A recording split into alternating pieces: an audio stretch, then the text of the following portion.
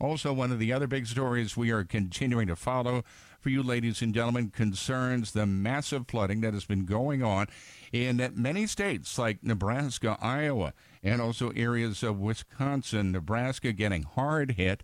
And I want to welcome on board Tim Aschoff with Creed. And Tim, I want to welcome you, sir.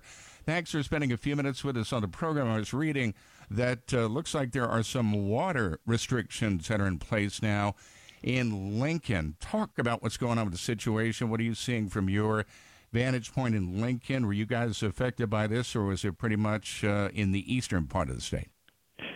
We have been impacted here, just as you mentioned, with some water restrictions. But fortunately, as for flooding itself, it's been localized in our area, but certainly in every direction from Lincoln, they've been much heavier hit, particularly north of here in northeast Nebraska, east central Nebraska, north central Nebraska, just severely damaged, and it's so widespread, starting with the storm coming through last Wednesday, and certainly continuing on through today. All right, what is going on as far as getting deliveries in and out of that area? A lot of restrictions in place. What are you hearing from your drivers as what the best course of action might be to get around the flooding?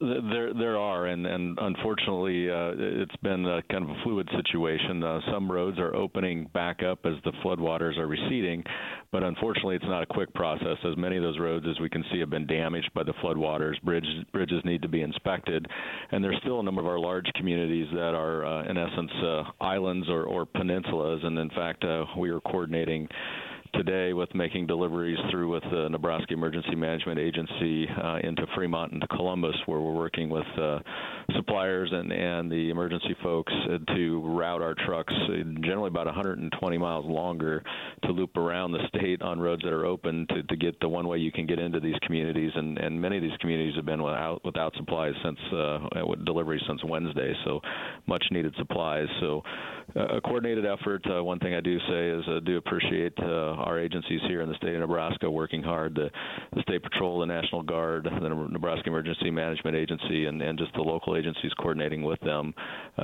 appear to be doing the best they can in such a widespread situation. Also, would imagine, Tim, that many of the shippers, of course, totally understanding as to what is going on. They're going to be very patient through this whole ordeal, aren't they?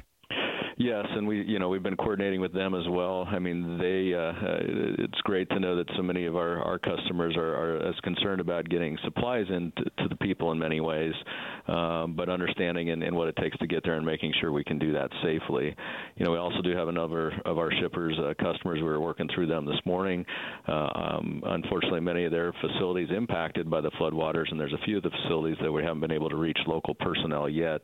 As we imagine, they are still underwater and unable to even get into their facilities. So also our shippers are being impacted by this from that perspective as well.